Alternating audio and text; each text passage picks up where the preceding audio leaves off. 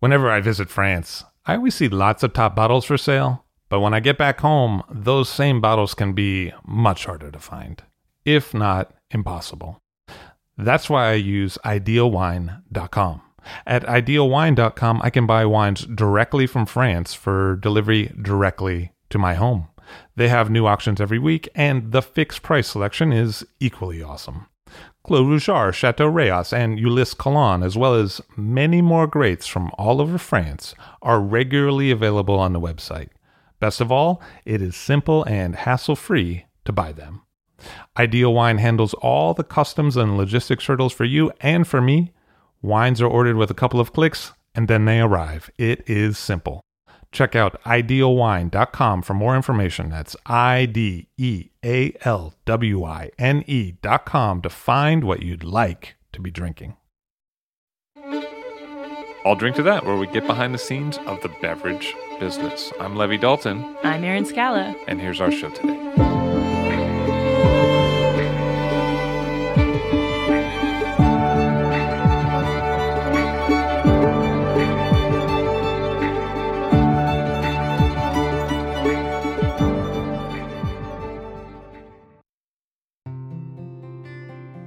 Chianti wine has been a part of the Italian wine story for at least 800 years, and early mentions refer to a white wine.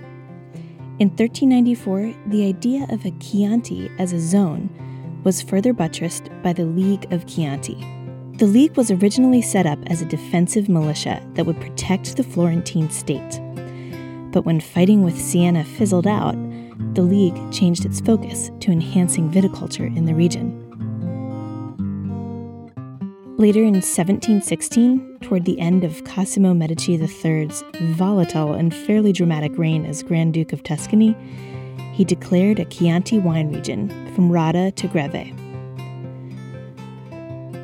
So between the areas laid out by the League of Chianti and Cosimo Medici III, we find the roots of the Chianti Classico area.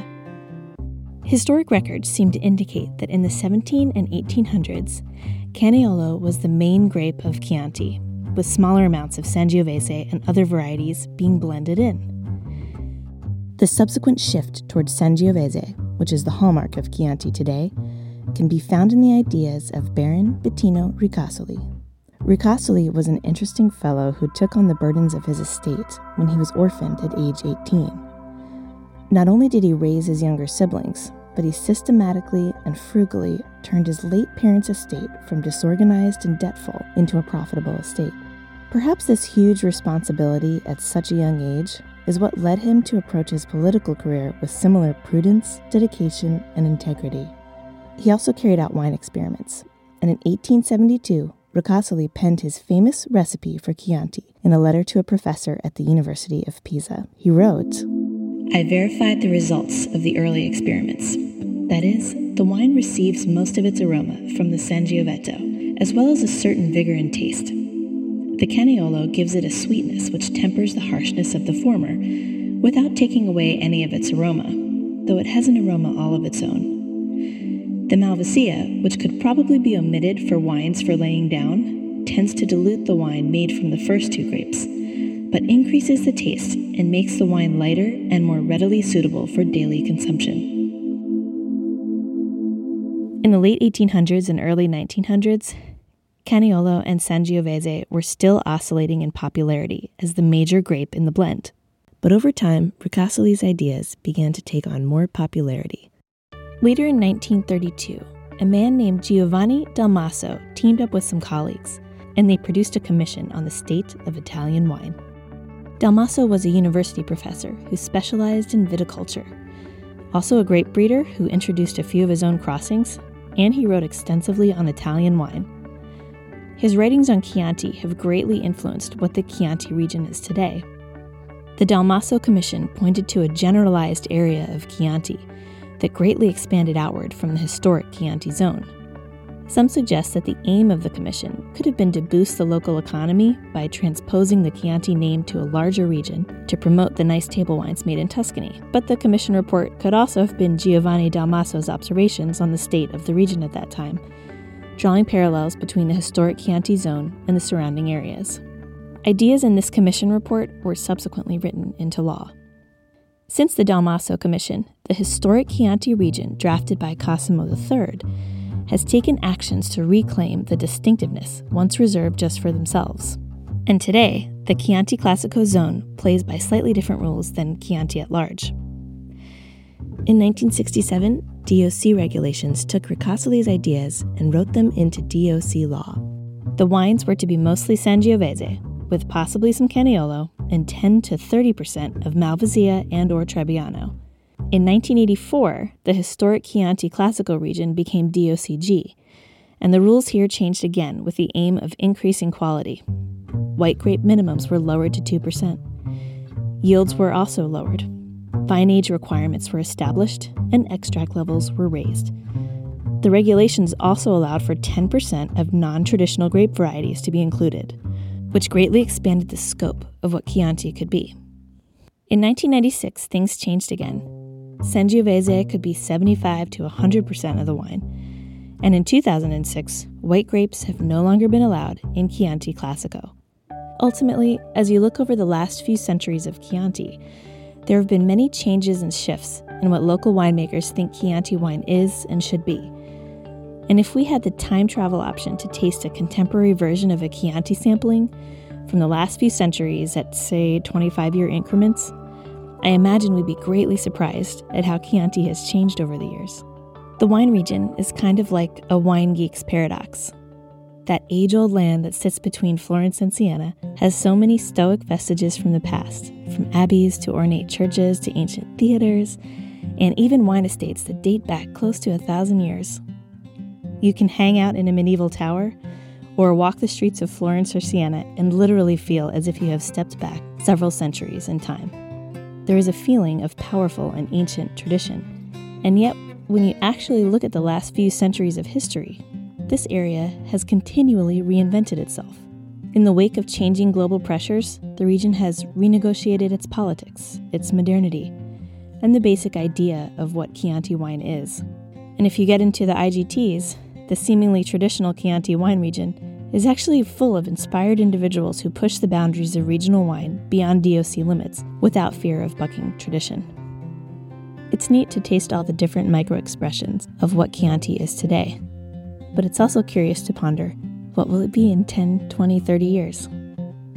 Next up, a Chianti producer with centuries of history that has experienced all these changes from front row theater seats.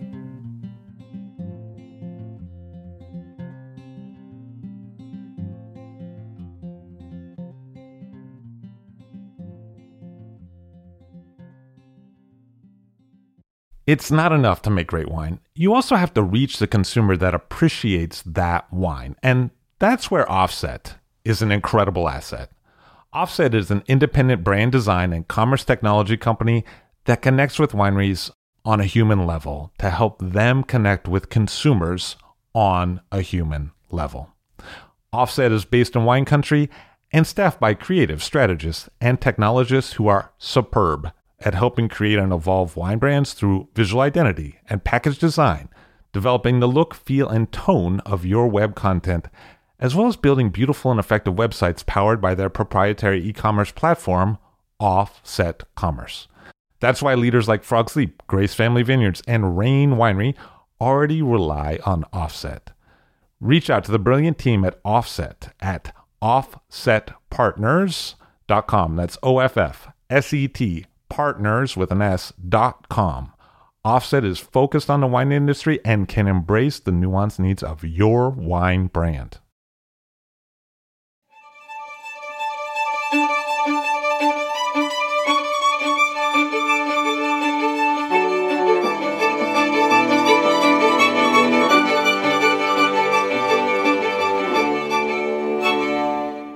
Andrea Bianchi Bandinelli of Villa de Geggiano on the show today. Hello, sir. How are you? Hello. Very well. Thank you. Very nice to have you here. It's my pleasure. Thank you for having me. So your family has been in Tuscany for quite a long time, somewhat near Siena. Yes, exactly. We trace back the origin of the family to the year 900, and in the place where we now have the winery and the estate, we're there since 1527. Has that always been a wine producing endeavor? Now it is a villa with a wine production facility, but the origin was a farmhouse built in the 13th century. So it's always been in the middle of the fields with an agricultural operation going on. So wine was a part of it? Wine was a part of it because also in the old days, it was not exactly organized as it is today because it was more kind of a mixed agriculture. So probably in the same fields they were growing wheat and olive oil, olive trees and grapes. So it was not specialized as it is today. So of course it was generic agriculture with big part of wine. 500 years later, what changed in between? A lot of things changed. I sometimes thought that I was born in the wrong time because at the time there were more hectares of lands and the situation was different, and so different that recently in the last, let's say, 50 years, the house became the summer home of the family, the holiday home. And so after my grandfather founded a cooperative winery. Your grandfather started a cooperative winery for the region. Exactly, in 1959, because after the Second World War, Chianti was kind of a depressed area. It was not that fancy place that is it today where all the people want to go. And so the farmers were really poor, and it was still based on the sharecropping activities. And so there were 20 families of farmers were living in our farmhouses, working on our land, keeping for themselves just half of the crop. And the other half they paid to you in rent. And the other, exactly. But they didn't own anything. And they could be fired and it could be just dismissed from one day to another. And so we thought that was not fair. And he thought also that the only way to change this situation would have been in that year to join the Communist Party after the Second World War. So your grandfather joined the Communist Party? Yeah, exactly. And he was a noble, he was an archaeologist and an historian of art, professor at the university. And so he also had this, he was pretty sensitive about the situation with these farmers. And so he decided to make a donation to these 20 families to constitute a social winery. And so he donated 20 farmhouses and 200 hectares of land. And they made up this cooperative that is still working nowadays. So for a certain number of years, we managed the vineyards with workers, and we were collecting the grapes to the cooperative and losing a lot of money, not making quality wines, but just to keep the things going on. And then more recently, say around 1985, we realized that something has to be done to keep the place, because the house is a national heritage with gardens and interiors and a lot of maintenance. So it was not something you could manage with a salary of a normal employee, as we were, my father and me. And so we start thinking about doing something. My parents wanted to sell the place because it was a lot of money, of expenses, a lot of troubles. And just to go there a couple of weeks in the summer, it was a bit too much. So with my brother, we decided it would have been a disaster to sell this place with all the history of the family and all what was implying this place. And so we start thinking about doing something to try to keep it. So we start making a small amount of bottles from the vineyards. We got out of the cooperative cellar and we start getting into the family business after hundreds of years, because also there is a record in our archive of the sales of the wine in England in 1725. So it's always been something very important there. And that area of north of Siena, 5 miles north of Siena, has been always known by the locals as a very good production area. So the people were usually in Italy going to buy the bulk wine and bottle by themselves. They were always going there because it's been known for many years to be a very good place for that.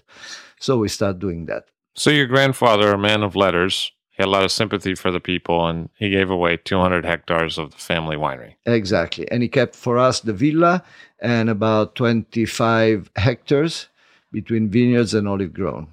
And he started up a cooperative model, which probably made a lot of sense post-war. Yeah, exactly. It makes so much sense that it's still working nowadays. Now they're producing bulk wine of a pretty good quality, and they give the wine to a second level cooperative that is doing the bottling and the commercialization. But it's still there, and the people are still very close to the family and to what was happened. Because historically what was happening was there were families living on a property, they were growing grapes, and then they were being made at one facility. But then with the end of feudalism and the rise of industrial economy, there needed to be a centralized place to make this wine. Exactly. And also the model of the generic agriculture that I was telling you before. So within the same field, they were growing wheat and olive trees and grapes. That was just to make the family alive, to keep the family alive. It was not producing any money. And so also the society was changing, and you were not just relying on your production, but you were needing money to do things, to buy cars, to buy TVs, to the modern life. And so they didn't have money. And in this way, they could change a bit their way of living, and they started doing a more specialized agriculture.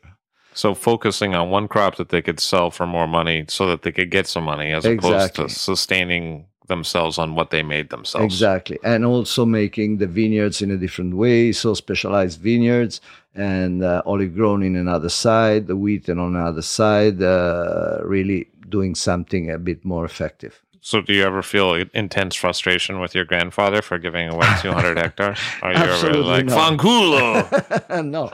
As a joke, we say with my brother sometimes that if our grandfather would have been a fascist, now would have been really much less trouble. But no, he was a great man, and we really admire him. What's the legacy of that? He gave it away to 20 families. Are those still family-owned properties, those 20 properties? Yeah. They're still around there, except one of them that had the fortune to be in a state developing area.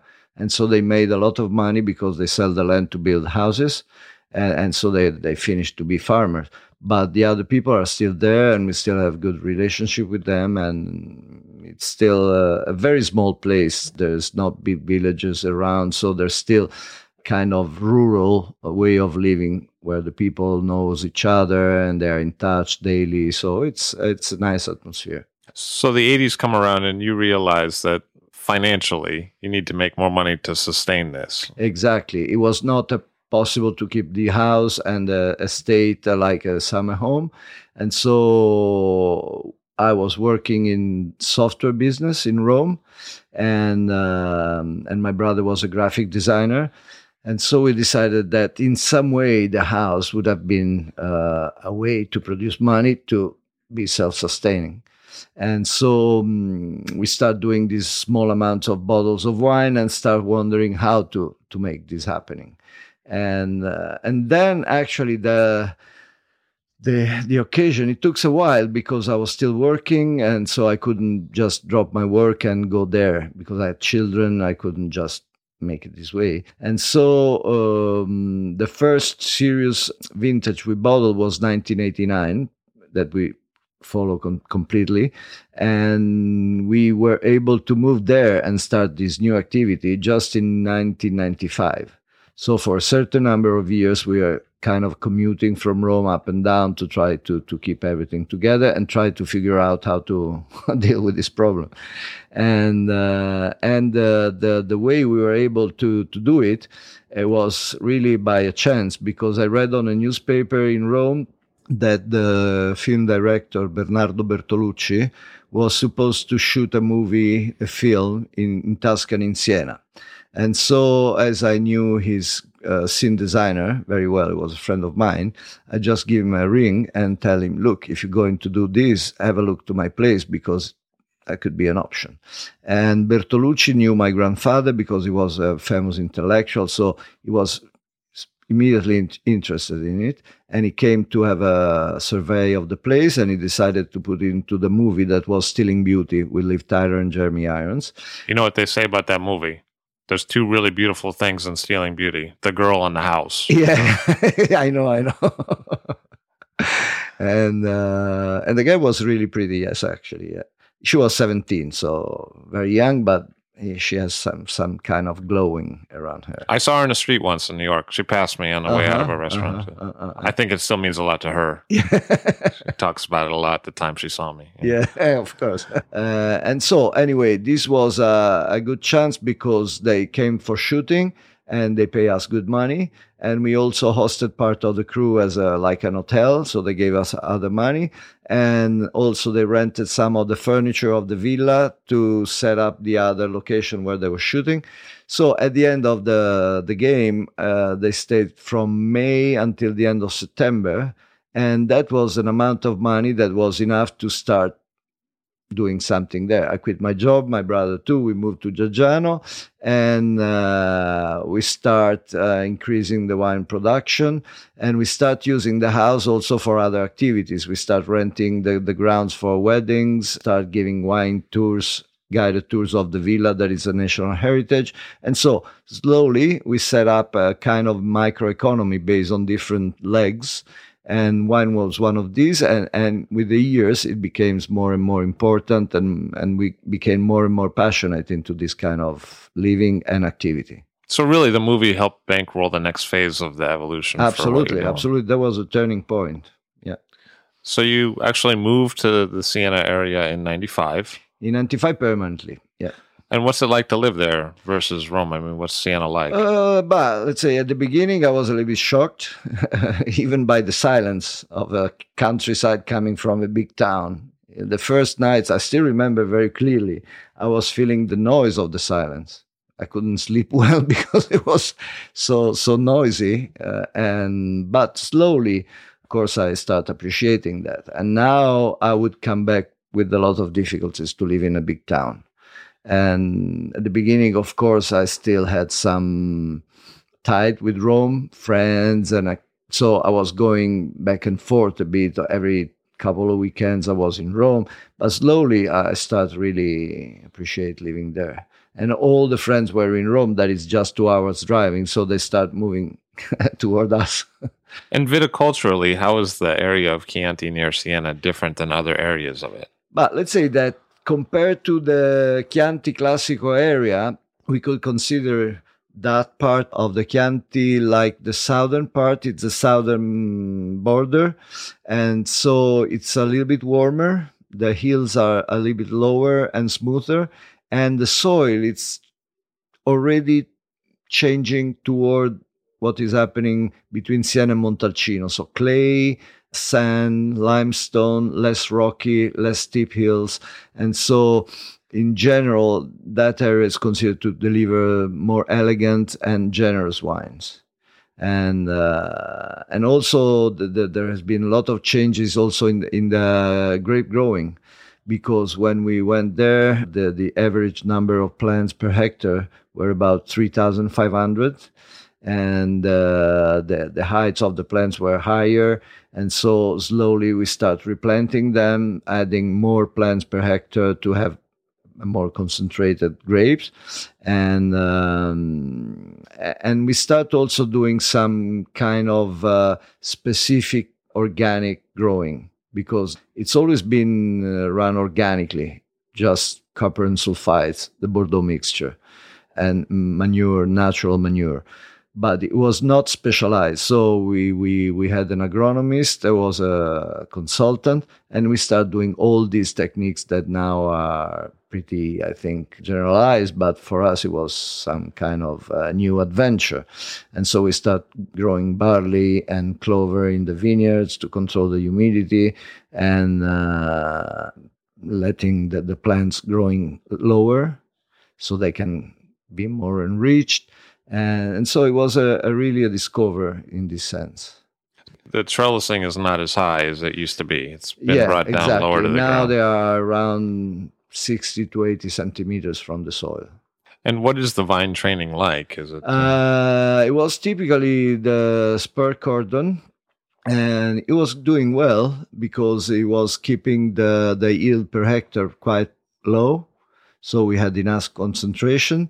But recently, also with the climate change, we found that it was even too much. We need to produce a little bit less concentrated grapes.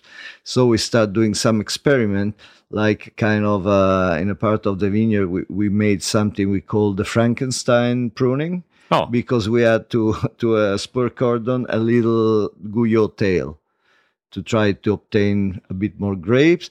And in the meantime, we had to make the foliage leaves being bigger and a bit taller because, of course, everything must be in balance. You cannot just add more grapes. The plant has to have the way to sustain more grapes. And so slowly we are changing, and we try to tame a little bit the great substance that there is in the grape. Because also as a personal taste, we don't like the very chunky wines, very heavy. But even if they are elegant, the wine we're producing, sometimes we found that, especially in the last year, they tend to the 15 degrees alcohol, and we want to try to make something a bit easier. So climate change is happening. You're already a little bit further south in the zone. Yeah. And it's getting warm. Yeah, and also that's something that we really noticed because my grandfather was taking a note of all the vintage, the harvesting times, and they were never happening before the 5th of October, beginning of October, that period. And since we are there, we in some of the hottest years, like 2003, 1997, we had to start the grape picking mid-September. So it was really tangible. It was not just an idea, no? And so we had to think how to deal also with this problem.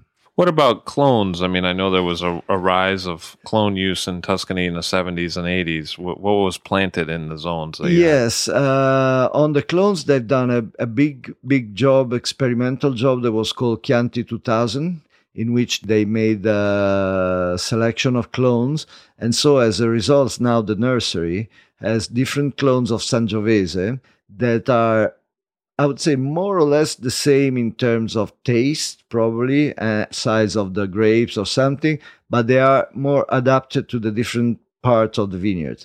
So there is a part that is going well with less lights, a bit more humidity, and we use in the bottom of the vineyards. And there is a part that is better adapted in the driest part. And so we decided the clone selection following the different position in which they have to be planted in the vineyard. So you actually have a number of clones, but we have 6 different clones.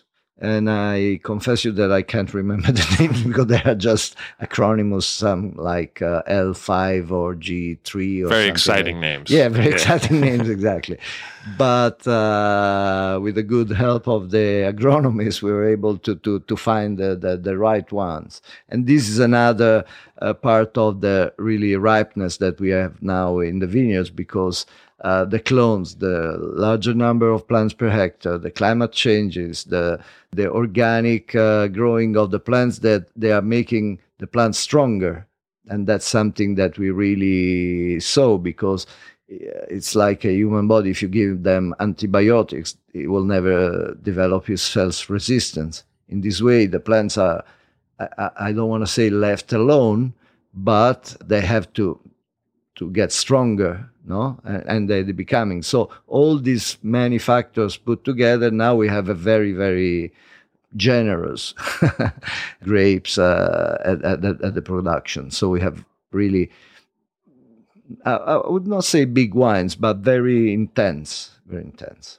And you also grow other grapes, both native and non-native. So you have Ciligiolo. Yes. You have a little bit of Cabernet, a little bit of Syrah. Exactly. How are those different than Sangiovese in the soil that you have? It's basically different maturations time.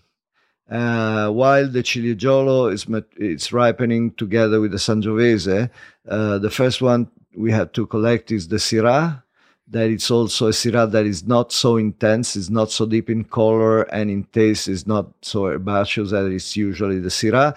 So it's good for our blending because it doesn't prevail on the other taste. And the Cabernet that I like very much, and maybe someday we will do pure Cabernet just for fun. And in my opinion, it's probably one of the best grapes you can mix with Sangiovese. Why do you think that? Because it doesn't spoil the typicity of Sangiovese, the acidity, the freshness, even the tannins. So I think it goes very well together. And then in our Chianti Classico, we use it in a very, very low percentage. Like 5%? Usually. Yes, 5% in the Chianti Classico. And because we vinify all the varietal and the part of the vineyard separately, and then we make a blending. So at the time of the blending, if you find a very interesting barrel of Cabernet, it's a shame not to use it because it can just add some good qualities to the Sangiovese. And I'm not an integralist of typicity or indigenous clones of vines or whatever, because I think that what makes the wine Tuscan is mostly the soil and the way you make the wine. So I would say even a 50% Cabernet, 50% Sangiovese grown in a certain way, in a certain soil, and vinified in a certain way, it's absolutely Tuscan. If you do 100% Sangiovese and you use barriques, old new oak or something, it's less Tuscan than the other one. So I'm not so strict in my point of view. And what kind of soil is that? Is that Galestro? No, we don't have much Galestro. It's basically limestone, clay, sand, and we have some kind of small rocks, but pretty scattered. It's not very rocky, the soil. So it's really pushing. And we have this, what is called the Terra Rossa di Siena, the red soil of Siena.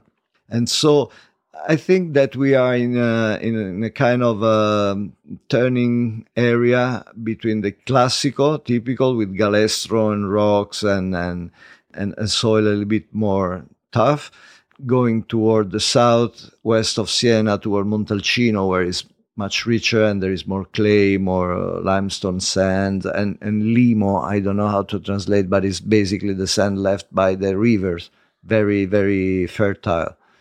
And so, like an alluvial sand. Exactly. We have also a lot of shells in the vineyards, residual of the Mesozoic or something like this, and it's really a very, very rich soil, and it keeps the humidity very well. In fact, even in the warmer and driest vintages, we are able to obtain a very good product. The vines are never shocked by the lack of water, of too much heat. So that helps. I mean, a blend of clay and sand probably has an interesting ability to deal with water because they're so different, but they're together. Yeah, exactly. And also with the techniques that we use with the planting of clover and barley, we can control, because if it's very rainy like last year, we let them growing, and the roots of these weeds are sucking the extra humidity from the roots of the vines. If it's very hot and warm, we cut them and we leave it on the soil, so we avoid the evaporation, and we can control this way. And of course, when they decompose, they nourish the soil, so they've been chosen to just add the right chemical elements to the soil. Do you find that parcels have more or less limestone, or is it uniform? But it's almost uniform, because it's a small vineyards. It's now in production. There are 8 hectares, and they are all around the villa. So there are no big difference, I would say. The main difference I would find maybe from the top of the hill and the bottom of the hill, but in terms of quantity of sun and shades and humidity, a little bit of humidity. But in terms of soil, I would say they are pretty homogeneous. Because when your grandfather kept the 20 hectare, he kept the house and the 20 hectare around the house. Around the house as a sort of protection, to avoid that someone could get the soil and build modern buildings or something. because the house, it's a national heritage, has been completely redone in the 18th century and still it's preserving its way. So it's really something that he told us to keep that way.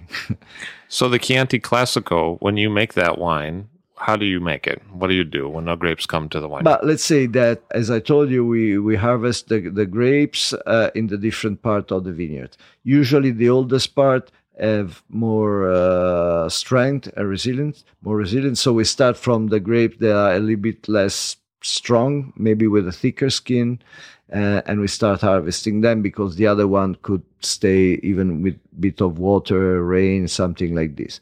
And we select the different varietals, starting from the Syrah, and we start doing the fermentation. Now, in the last years, we start also a little bit in advance because we make a little bit of a rosé too, 100% Sangiovese, done on purpose. So we're harvesting the grapes, the Sangiovese for the rosé, that it's 100% Sangiovese, a couple of weeks before, so they remain a little bit greener with a higher acidity that goes well for this kind of vinification. Then we unify all the parts. In the good years, we don't need to make 2 or 3 passages. It's easier. When it's a little bit more tricky, we have to do different passages to collect the grapes in the different phases. And then we ferment in different stainless steel tank vats, and we keep them until February to decant all the particles, because we're not filtering the wine. So when we put them in the barrels, we want them to be really clean. So you let it settle. Yeah, you let the lees settle. Yeah, exactly.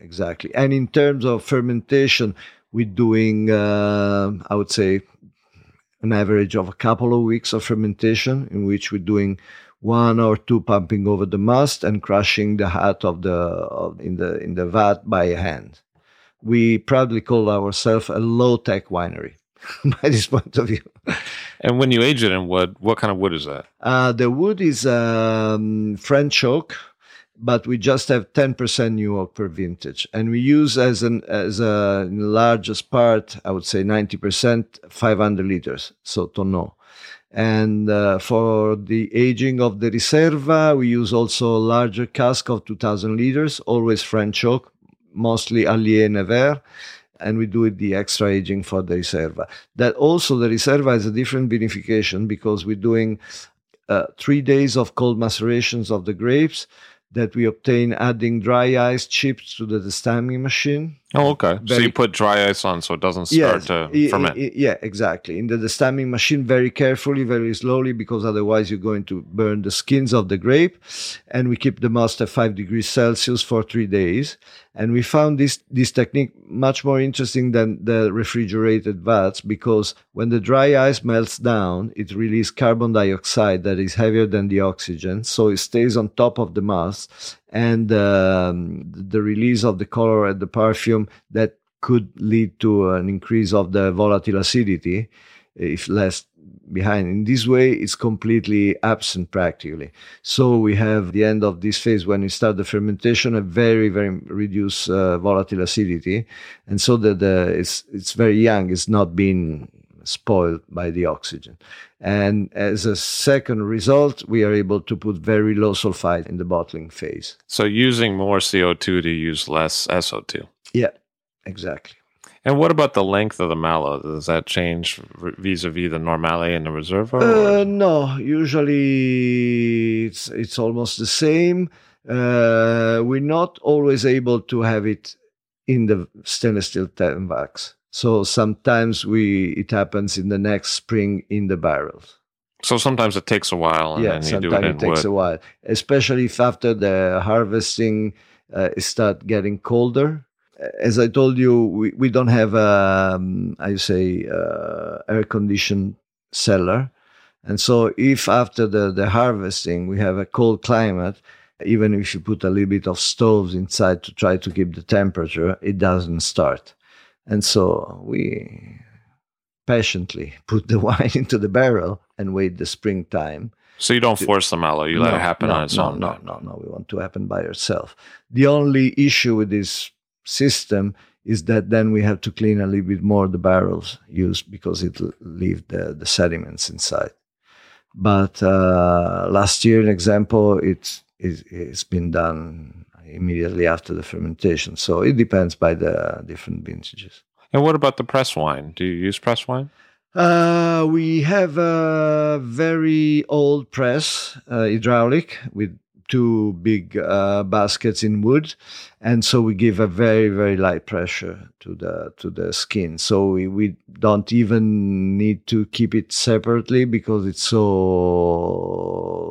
mellow and tender. It doesn't have any kind of sourish ending or something because we don't crush the seeds, and so it can be used. Of course, we have a little bit of a loss, but that's really still the good part of that. And what about the different vintages that you've encountered? You started back up in the late 80s. You moved there in 95. I would say that we've probably been pretty lucky because, as I told you, we are very well going on with the heat and the drought. So that's not a big issue. The issue is when it's raining, and we've had really a few bad vintages. I would say 2002 was probably a bit rainish, and I can't remember, maybe 1995 was probably strange enough because it was considered to be a good vintage. Pretty tricky for us because we have had a late frost, and so part of the flowers that were on the vines that died, and so at the time of the harvesting, we had a big difference in maturation of the grapes, but it was not perceivable. It was not some berries were green and some other were red. It was not very well perceivable, but the wines were not as we were expecting. So in that year, we didn't make the Chianti and the Riserva. We just did the IGT. But apart that, I can't remember very difficult vintages. Also because being a small amount of vines, we are able to really take care of them very carefully. Even last year, 2014, that was a very difficult vintage because it was rainy all the time, it was cold, and we had to do more spraying, of course. But at the end, we were brave enough to wait, not to start harvesting the grape as many people did because it was start raining. And we've been rewarded with 2 weeks of sun in October that makes the vintage at the end pretty good.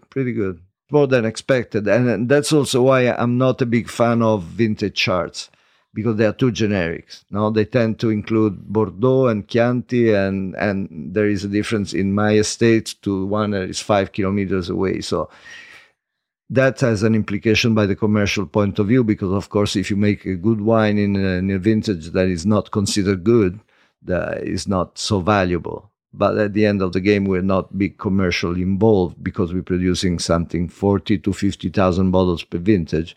So we don't care that much. But also the vintage chart doesn't reward you for doing the extra hard work in the poor vintage, because when people see that vintage, they're going to think, oh, it's not good, even if you spent a lot of time trying to make it good. Even if the wine is good. But as it's such a small amount of wine, we are pretty able to communicate and to let the people know that is a good vintage. And we are not looking for awards or something like this. So we are happy to make good wine.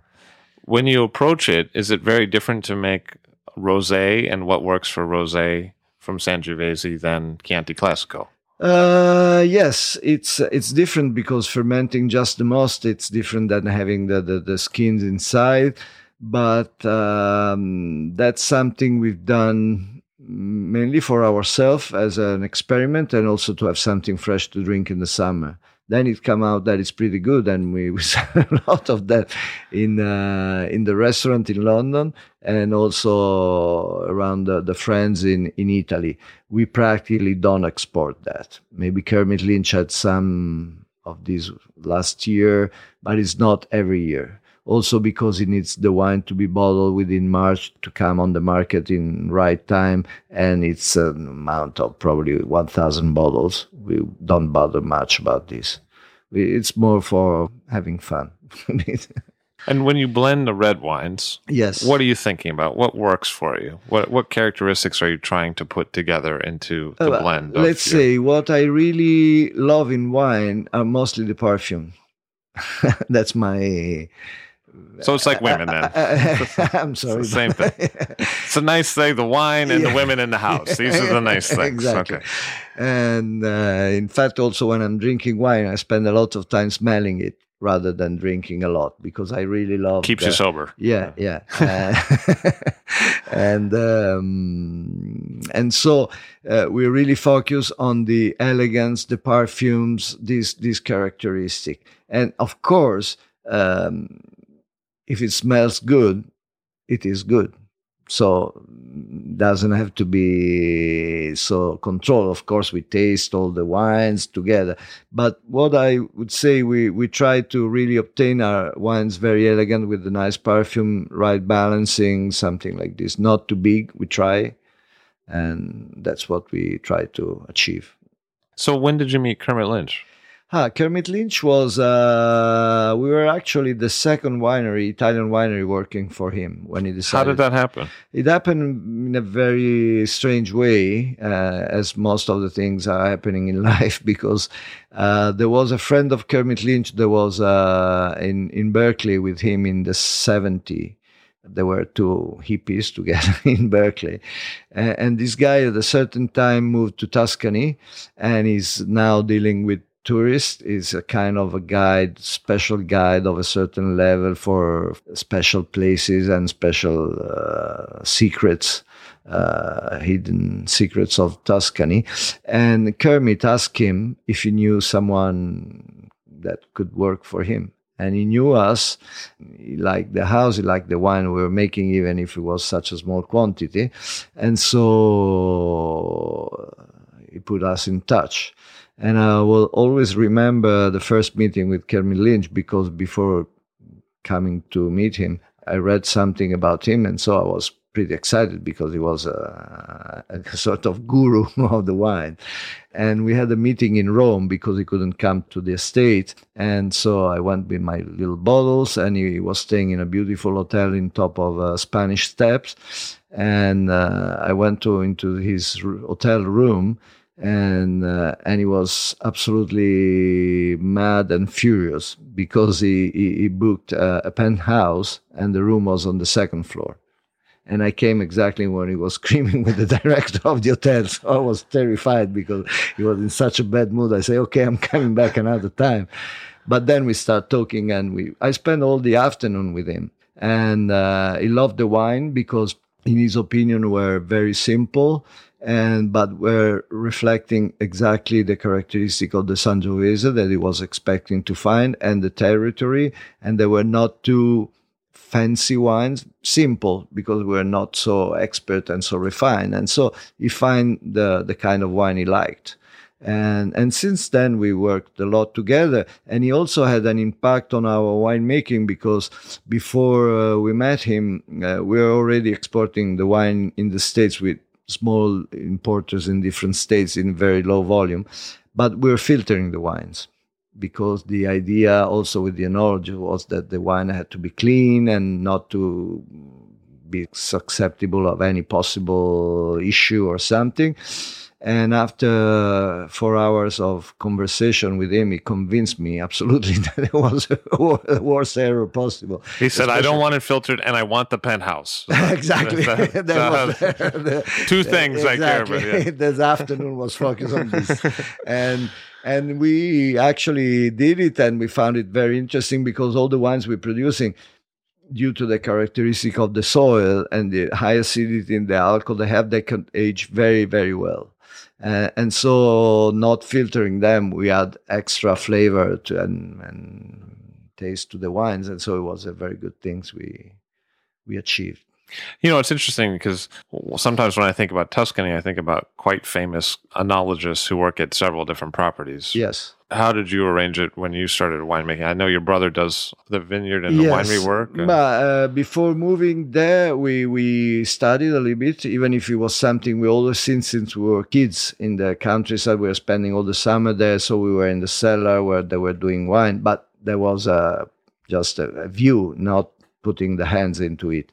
But we studied wine tasting and winemaking for 3 years before going there as a personal enrichment.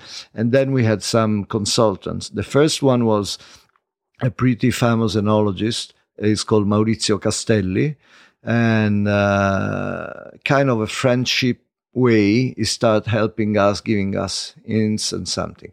Then we had one of his pupils that's worked with him, and is a guy from Naples, Fabrizio Thomas, that he does also other organic wines in other regions of Italy, and we worked with him for many years.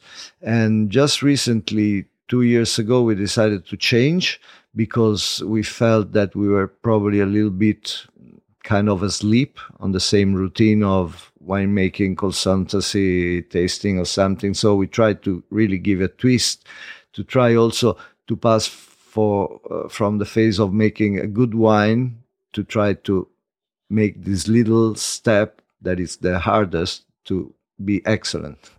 And so we're now working with Paolo Vagaggini, that is a very nice person and is a very good expert of Sangiovese, probably one of the most expert of Sangiovese. He does consultancies for half of the wineries in Montalcino. He makes a lot of collaboration with the University of Wine in Bordeaux. So it's a very knowledgeable person, but also it's not a star. We didn't want a star that was just coming there making the same wine with us that he was making all the other cellar. I don't want to make any names because it's not nice, but there is kind of this tendency, they sign the wine and they make the same wine in all the wineries. We want to keep our characteristic. We want to work the way we like to do. And so he came into the picture in a very nice and gentle way, giving us suggestions and helps. And I think that we can start seeing the results. The vintage 2011 of the Classico that we just selling now has been blended with him. And so I think thanks to his palate and his judgment, we've done a very, very good wine, and we notice a little bit of an improvement. Always in the way we're looking for of the elegance of the wine. And how does it play out, the improvement? What does it taste like? The fruit, it's much richer. And to use a word that is probably not so common in wine, to me, it's happier, a bit happier. It's fresh, and this fruit typical of the classic of the Sangiovese, these cherries, the violet, these fruits are really very perceivable, and the wine is really expressive and really happy to be drunk. Compare, in example, to 2010, that is considered to be a better vintage. It was a little bit more, I don't know how to say, more serious, a little bit more tight and more dark. Now this one, it's more expressive, and I can see when I'm doing tasting, the people are really, even people that doesn't know about wine, so they don't do a judgment very analytical, but just as an impression of drinking, they like it very much so, and I like it too, so it's good. So that's what matters. Yeah, it seems it turns out if you like it and the customers like it, that's a good, things are happy then. To be, happy in multiple senses. Yeah, right? Exactly. One thing that's happened recently in the Tuscan area that's you started to see with certain bottlings coming out is the Gran Selezione, but you don't do that. No, the Gran Selezione is what is happening in the Chianti Classico. It's a bit controversial. This is a decision that has been taken by the Consorzio of Chianti Classico that in some way felt that the Chianti Classico was losing its appeal on the market. And so they wanted to revive a little bit the image. And so they start doing things that I have to say I'm not approving, because one of the first things they've done, it was the change of the logo, the Black Rooster.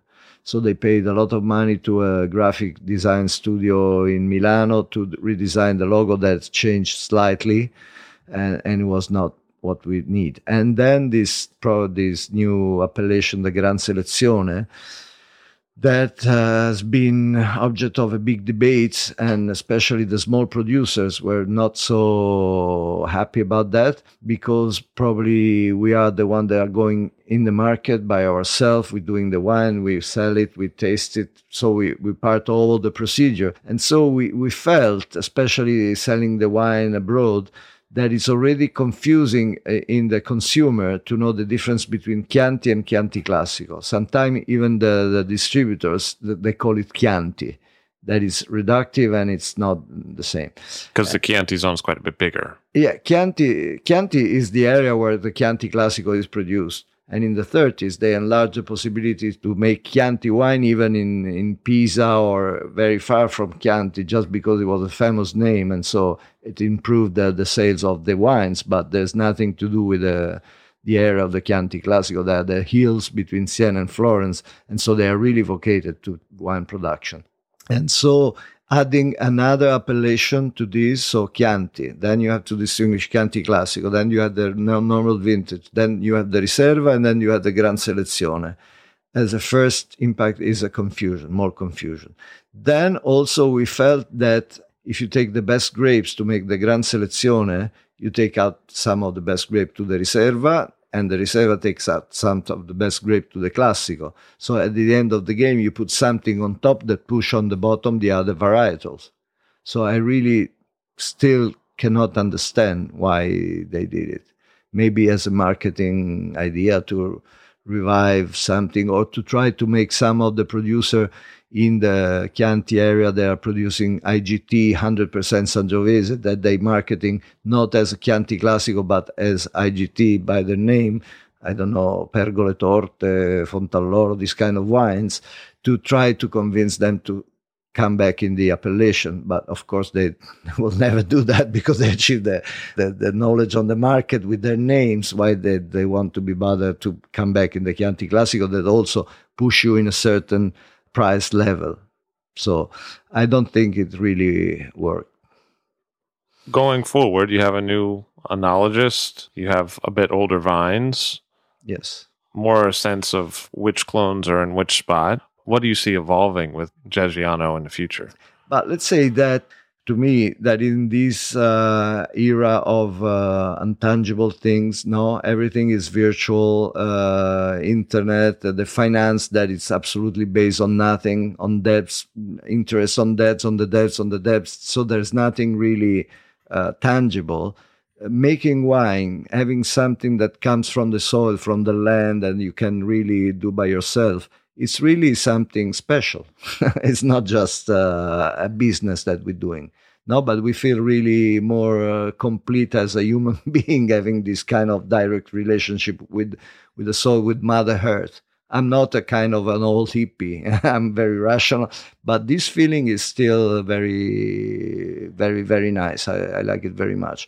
And so having the opportunity to communicate to the people that will drink the wine, maybe they will find the bottle somewhere, what we're doing, how we're doing, the fact that it's really grape juice fermented and put into the bottle in the most natural way, I think it will be part of our efforts for the future. And something you did a little bit ago was you paired with a restaurant in London. Yes. That was due to different factors. Because, first of all, need of money, sincerely speaking, and getting older, you start thinking about your pension plan, and this could be a good thing. Then also me and my brother, also with two foodies, as you say in the States, we like cooking, we like food, we like natural ingredients, and we have the fortune to be in an area where you can source really good stuff from the producer, small producer, meat, vegetables, oil, all these kind of things. So, and also the fact that I was going in London since long time for the wine business, and I always found that the Italian restaurant that I was visiting for the wine business, because when I'm traveling, usually I'm not going to eat pasta around the world, but for the business I had to visit these restaurants. I found them that there were two categories, more or less. One, old-fashioned, with the garlic and the hanging on the salami, these kind of things. And the other version was a little bit of the fusion cuisine with maybe Tuscan ingredients, Italian ingredients, but funky recipes or something. And I thought that was really missing something real. And then with the help of two friends, two very good friends that I met by chance, that start coming to the villa. They fell in love with the place. They start helping me in promoting the villa, etc. We decided to make this adventure. And so since last November, we opened this restaurant that is a sort of embassy of Villa di Geggiano in London. So we sell the wine. We have a part of the restaurant that is also an estate shop where we sell the wine and the olive oil. And we sell a lot of the wine in the restaurant. And we're also importing from around the villa the cured meats, the cheese, the marmalade, honey, all these kind of products that are unknown on the market in like London, because they are really real stuff that is coming over there. And so we're having a good success. Also, the kitchen is based on very simple recipes, not too many items on the menu, very well done, very carefully manicured, and so it's doing well. And it's also a fun things to be done. Do people ever get confused? Like go to the winery and say like, I thought you were a restaurant, stuff like that? Yes, now we're because it's the same name, right? A little bit like this, as the perfect example is a visitor that was supposed to come kind of 3 weeks ago, and he was in Siena and he Googled Villa di Geggiano on his smartphone, and the result was it was 2,000 miles north of where he's supposed to. And so we now have to adjust this fact a little bit. He like calls you and he's like, I might be a little late. Yeah, exactly. Exactly so. Andrea, Bianchi, Bandinelli, it's been a long history and seems quite exciting. Yeah. We're having fun. We have a great passion. And that is the first reason why we're doing this, because if we wanted to make money, we would probably been working in finance because there's not much money around, but it's better than working. Andrea, Bianchi, Bandinelli of Villa di Geggiano. All Drink to That is hosted and produced by myself, Levi Dalton. Aaron Scala has contributed original pieces. Editorial assistance has been provided by Bill Kimsey. The show music was performed and composed by Rob Moose and Thomas Bartlett. Show artwork by Alicia Tenoyan. T-shirts, sweatshirts, coffee mugs, and so much more, including show stickers, notebooks, and even gift wrap, are available for sale if you check the show website, alldrinktothatpod.com. That's ILL drinktothatpod.com, which is the same place you'd go to sign up for our email list or to make one of the crucially important donations that help keep this show operating. You can donate from anywhere using PayPal or Stripe on the show website. Remember to hit subscribe or to follow this show in your favorite podcast app, please. That's super important to see every episode. And thank you for listening.